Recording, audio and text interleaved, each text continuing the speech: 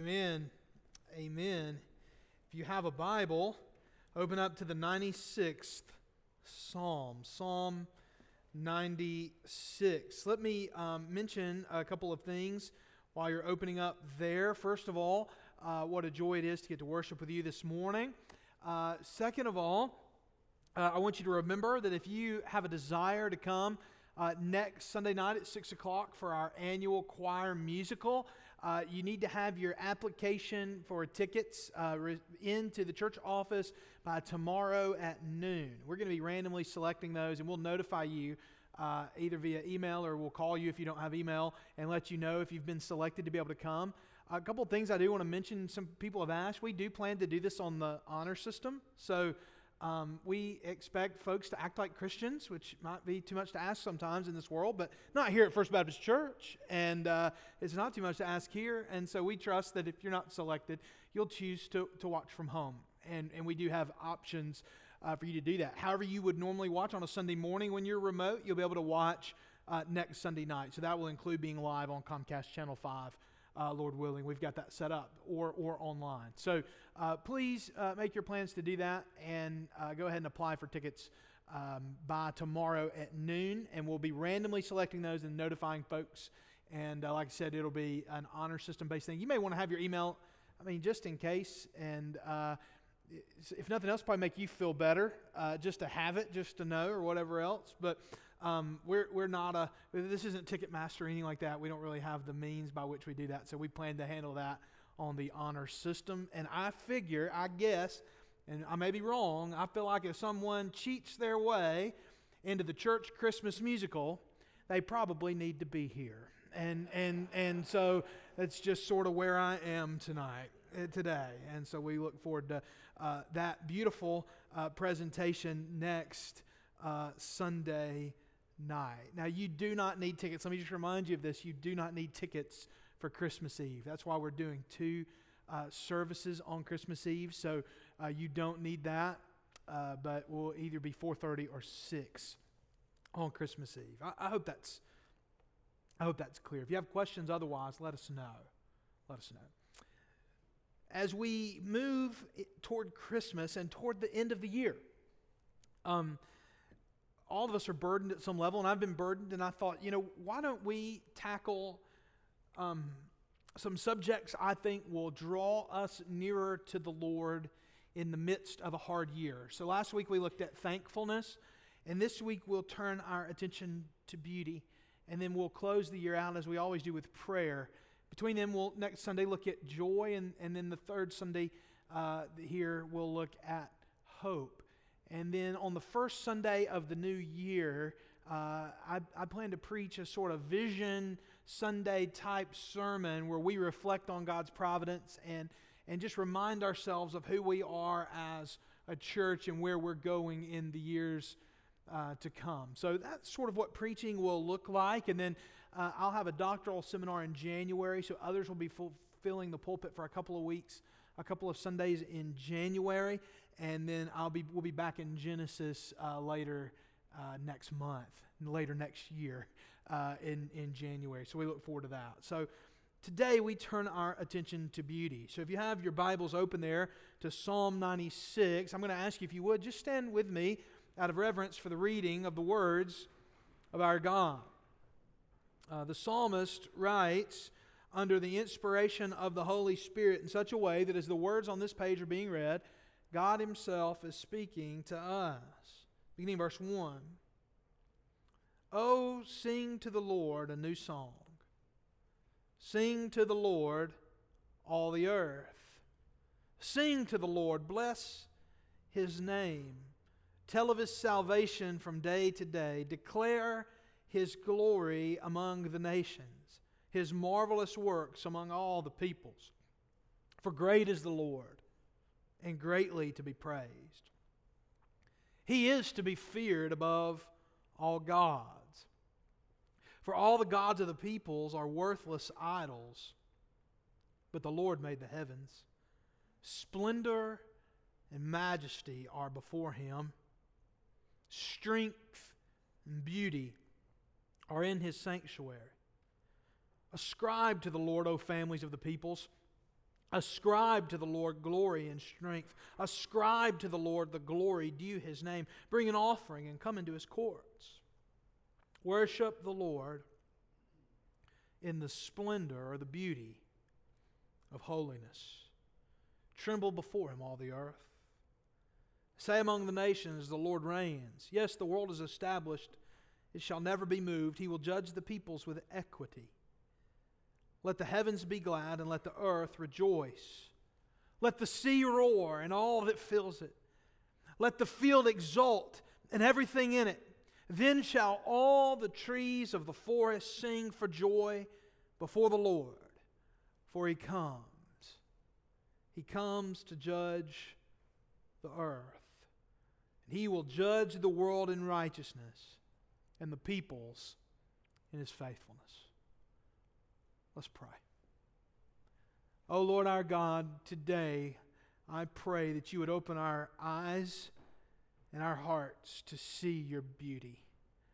And Lord, I pray that we'll be drawn to it, and that, Lord, when we see You and know You, we'll be transformed by Your grace. It's in the name of the Lord Jesus Christ that we pray. Amen. You may be seated. I like Christmas traditions. How about y'all? Y'all like Christmas traditions? And I do, and I enjoy Christmas traditions. We have different Christmas traditions now in our house. One of my favorites is I love to come here on Christmas Eve and worship the Lord. And we like to have very classy Christmas Eve in our household. And so we immediately leave here normally and go to the Waffle House and have supper. It's a long evening on Christmas Eve typically for us, so it's kind of hard to cook or whatever else. So we go to the Waffle House and enjoy it. I don't know that we'll be able to do that this year with all the different things going on, the 2 services and requirements and everything else, but I do love Christmas traditions.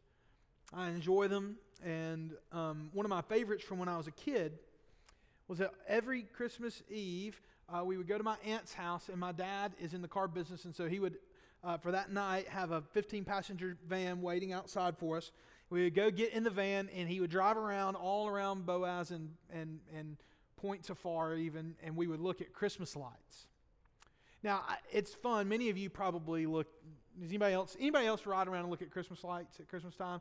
So it's a pretty popular thing. Ours is a little different, though, because it was really more than for us just to see Christmas lights. The real entertainment of the night was all of my dad's commentary on the Christmas lights all night. It was really more like a mobile Christmas lights critique fest than it was anything else. So we would find people, and if it was, Billy Bob or whatever, we'd pull up, and Billy Bob hadn't done such a good job with the lights that year, and Dad would say, Billy Bob, Billy Bob, Billy Bob.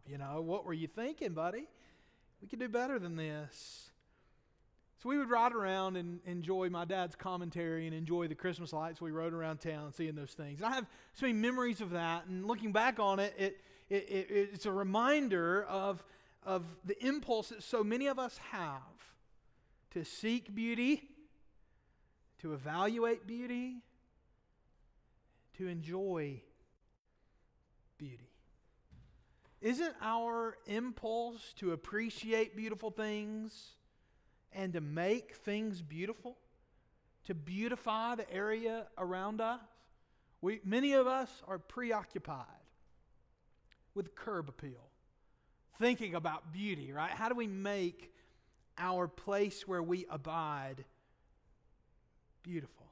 Even something as simple as the feeling you get when you walk in this room and it's so wonderfully decorated for Christmas, that feeling you get is a feeling of enjoying and appreciating beauty. The ladies who come here want to beautify the sanctuary by decorating it for Christmas. Beauty compels us. And some of you may have or know teenage boys, and you understand the way that so often beauty can compel them in different ways. They're starting to discover beautiful girls. It's fascinating how much beauty does for us and how much beauty compels us. And I would argue that we like to beautify the things around us, and we appreciate beauty, both natural beauty and man-made beauty, precisely because we serve a God who is in Himself beautiful. I think the beauty of God is something that we are built to want to learn about and to know and to experience. I'm sure everyone in this room finds something beautiful. Finds something beautiful. Now, many of you probably are okay without everything around you being beautiful, right? But you find something to be beautiful. Like, take Woody Turner, for example. Woody's not the kind of guy who just sits around thinking, I've really got to just surround myself at all times with objects of beauty. If you were to go different things, but I'll tell you this, if you were to see a beautiful handmade piece of wooden furniture, you'd see Woody Turner really even almost begin to blush over how beautiful he found that handcrafted piece of woodwork, right? Now I want you to think about this. You probably find something beautiful. And I want to ask you this question today. Have you ever considered that your longing for beauty might actually be a longing for God? That your longing for some sort of temporary and fleeting beauty might actually be a longing for permanent and infinite beauty? Augustine once said, our hearts are restless until they find their rest in Thee. And in so many ways, we're at the end of a year that has felt anything but beautiful. It's not what we would have signed up for. It's not what we longed for. We miss those days of so many beautiful things that we get to experience that we can't right now. And yet today I wonder if you might consider the fact that this longing for beauty and that which you miss is ultimately found in God. And I wonder if reflecting on the beauty of God here this morning might not help us prepare our hearts for what is arguably one of the most beautiful seasons of all as we anticipate and celebrate the coming of our Lord Jesus Christ. And so as we move toward Christmas, as we finish up 2020, I want to point you toward this idea of beauty that I think will point you toward God and will help you embrace the gospel when you consider the beauty of our Lord. 3 points this morning as we consider the beauty of God. Here's the first. God's beauty leads us to worship. God's beauty leads us to worship. Oh, sing to the Lord a new song. Sing to the Lord, all the earth. Sing to the Lord, bless His name. Tell of His salvation from day to day. Declare His glory among the nations, His marvelous works among all the peoples. For great is the Lord, and what? And greatly to be praised. He is to be feared above all the gods. Do y'all like Christmas music? I do. I like good Christmas music. And one of the things that fascinates me during this time of year is oftentimes we will just keep the radio or keep the music going on Christmas music. And so as you're riding down the street and you're listening to Christmas music, every once in a while it becomes sort of background noise, right? And it'll be, whatever kinds of generic Christmas in Dixie or something like that playing most of the time. But every once in a while, you'll have an actual Christmas carol come across the airwaves. And sometimes it stuns me when it dawns on me what I hear being sung over the radio in secular America. Fall on your knees. Fall on your knees and worship Christ the King. You start to hear joy to the world, the Lord is come. You hear these amazing, deep, theologically rich lyrics, and you start to realize what beauty there is and what an amazing season Christmas is for people to hear truths they don't hear most of the time during the year. Now, what is it about Christmas that will allow a radio station who normally would not want to have anything offensive on the airwaves or whatever else, what would allow them to let people sing about Jesus? It's because people so greatly value the beauty of Christmas and the beauty of the music that's being played. There's something that happens in anyone's chest, even if they reject the truth of the gospel. There's something that happens in anyone's chest when they hear the beauty of Christian worship. This is true even, I believe, of Richard Dawkins, who at one point said that it can't be replicated, the beauty of the music in the Christian tradition. And he talked about how he wished that secularism could provide something like the music of the Christian tradition. It's because there's a beauty to worship that's reflective of the beauty of God. You can't listen to something like Ode to Joy by Beethoven or any other great classical works that were inspired by Christianity and not be moved by the beauty of what's being reflected, not only in the words that are meant to be sung, but also in the very form in which it's presented. There's a beauty there. It's reflective of Christian truth. And yet the psalmist is also here talking about the way that this beauty of worship, this glory of praise, ascribing back to the Lord these things that are true of Him, it is meant to call people out of idolatry. Worship is intended in so many ways that this picture of worship, the psalmist seems to indicate, is intended to help call people out of their pagan tendencies, to help introduce them to Christian truth. Sing to the Lord a new song. Sing to the Lord all the earth. For great is the Lord and greatly to be praised. And then things turn in verse 4. He is to be feared above all gods. Why? Why is this God bigger and badder than the other gods? Why should He be feared the most? The psalmist tells us, verse 5, for all the gods of the peoples are worthless idols, but the Lord made the heavens. Splendor and majesty are before Him. Strength and beauty are in His sanctuary. Now, do you see this transition? Do you see this logical progression that's happening here? The psalmist is calling God's people, the Israelites, to praise the Lord, to sing of His salvation, and then to tell the good news to all the nations. And what does He tell? What are we to tell them? That God is to be feared above all gods, because the other gods are not gods at all. They're actually worthless idols. We serve the God who actually made the world, and you can have a true and genuine relationship with Him. And so you see this beauty of worship and this beauty of the praise of God's people, and you see the way it's intended to call people out of their idolatry. And then you see the reality as to why this praise is so beautiful and why this praise ought to call people out of their idolatry. It's precisely because of the beauty of God. Splendor and majesty are before Him. Strength and beauty are in His sanctuary. What calls people out of their idolatry? We look around in the world today and we see idols. Not just literal idols, even though you see those from time to time, but figuratively we see people, even at Christmas, even in this time that's so perfectly designed for the worship of God, we see all sorts of idols start to rear their ugly heads, even in such a beautiful season. The idol of materialism, or even the way some will idolize their family, or idolize this, or idolize that. And so often the temptation for Christians is to become scolds. Don't y'all know that you're chasing after worthless things? Look at all these people out throwing elbows on Black Friday and saying they're going to go worship Jesus on Sunday. What do you mean, happy holidays? Don't you know this is Jesus' holiday? Can't you tell that by my attitude right now?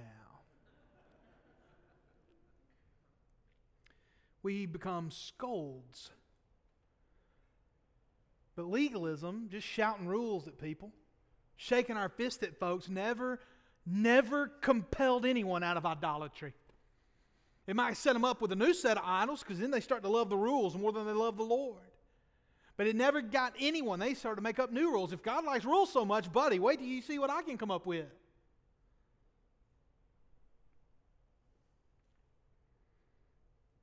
God's beauty, God's glory calls us out of idolatry.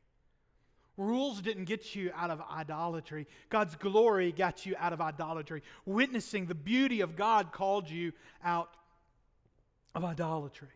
And as God's beauty is reflected in the beauty of our worship during this season. We need to be ready, standing and waiting to present the gospel to those who so desperately need it. I want you to see who God is, and I want you to be transformed by that vision. Second of all, God's holiness is beautiful. God's holiness is beautiful. We see something similar happening in Isaiah chapter 6, where I'm sure you're familiar with, where God's holiness is beautiful and it leads to worship in heaven. And here we see this picture. Ascribe to the Lord. Verse 7, O families of the peoples, ascribe to the Lord glory and strength. Ascribe to the Lord the glory due His name. Bring an offering and come into His courts. And listen to verse 9. Worship the Lord in the splendor of holiness. Tremble before Him, all the earth. There's a beauty, a splendor to the holiness of God. God's consecration, God's dedication to what it means for God to be God. His holiness distinguishes Him from us in so many ways. It is His consecration to His own glory, His dedication for Him to remain God and to always be dedicated to what it means for Him to be God. It's God's love and dedication for His own glory. It's beautiful. And God's devotion to His own glory and to His own way is beautiful. And some might say, well, it seems like God must be some sort of an egomaniac. But it's only a problem that you're an egomaniac when your ego is not the center of the cosmos. And yet it would be unfair and not good.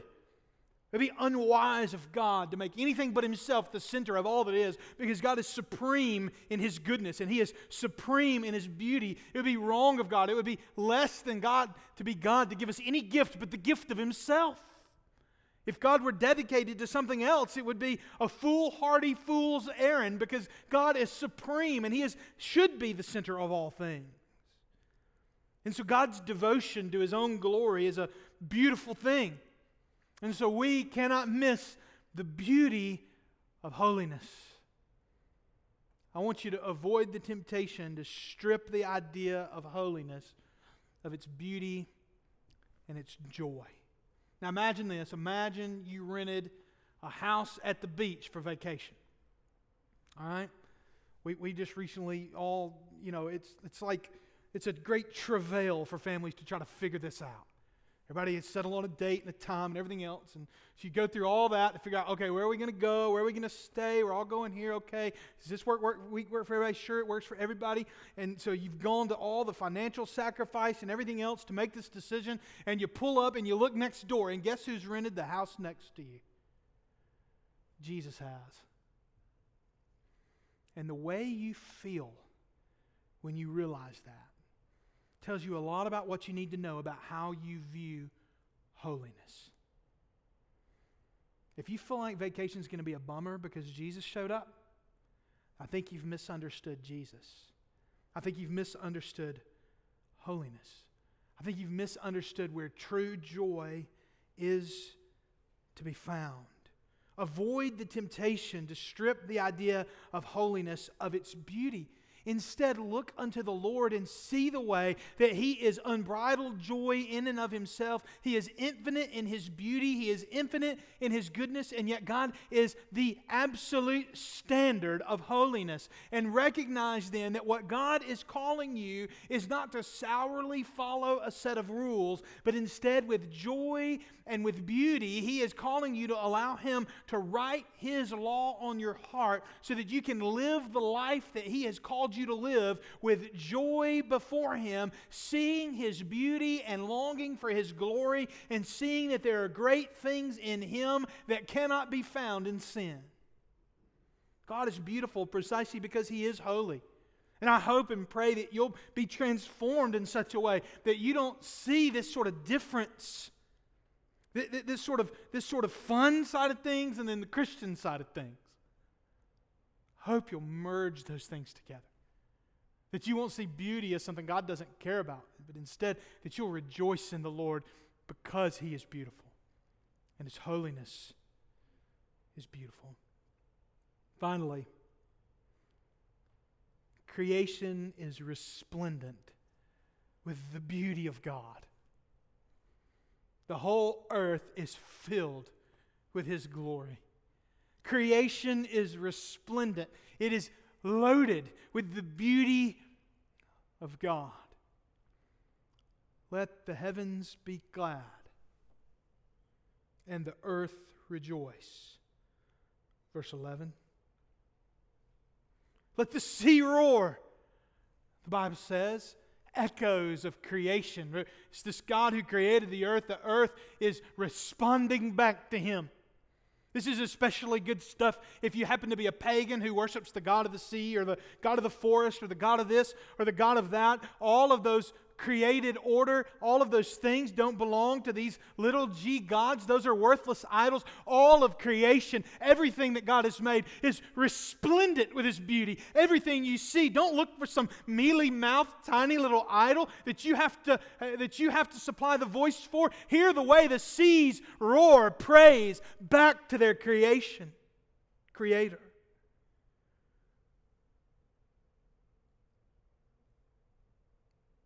The sea roar and all that fills it. Let the field exult and everything in it. Then all the trees of the forest sing for joy. As the prophet Isaiah said, let all the trees of the field clap their hands before the Lord. The earth is resplendent with the glory of God. And so when, like me, you stand and you look up at a great, beautiful waterfall like Multnomah Falls and your eyes mist up, that's because in your heart you know you're drawn to go to Nakalula Falls, or you're drawn to watch the sunset over the river, or you're drawn to see beautiful things in beautiful places precisely because the creation is telling you, who is also part of God's creation, we were made for Him.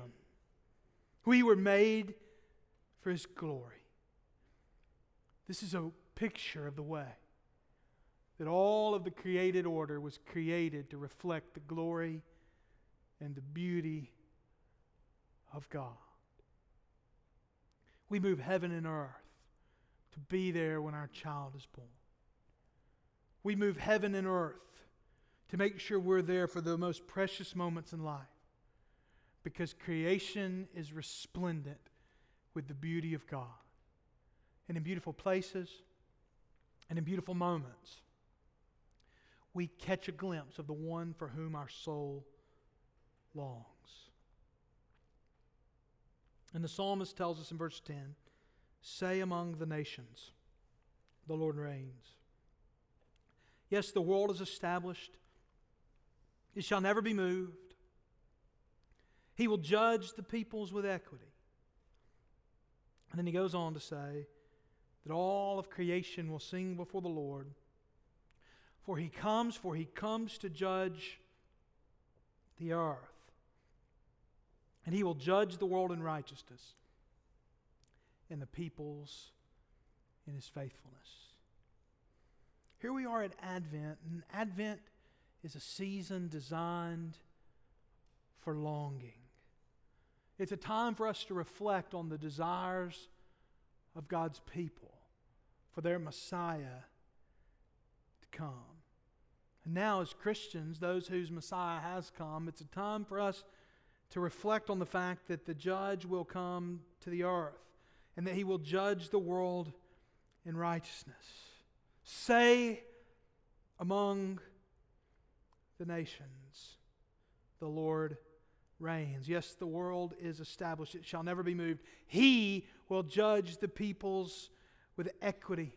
Do you see the way that the beauty of God is evidenced in the spread of the gospel over all the earth? Do you see the way that the beauty of God is pictured in a family of 4 stuffed into a flat above a bakery in Ghent, Belgium, praying every day that people can see the beauty and glory of God and become worshipers, so that people of every tribe, tongue, language, and nation might worship God. Do you see the way that your very longing for Jesus to come back is evidence of His beauty, because you so longingly want to see Him and know Him fully, not as through a mirror dimly, but face to face as you've been promised? Do you see the way that as we declare the gospel here every week, we're compelled to build beautiful buildings and to beautify these places precisely so that they are a place where the gospel will go forth week after week, declaring to people who walk in darkness, your light has come. He is pleased with you.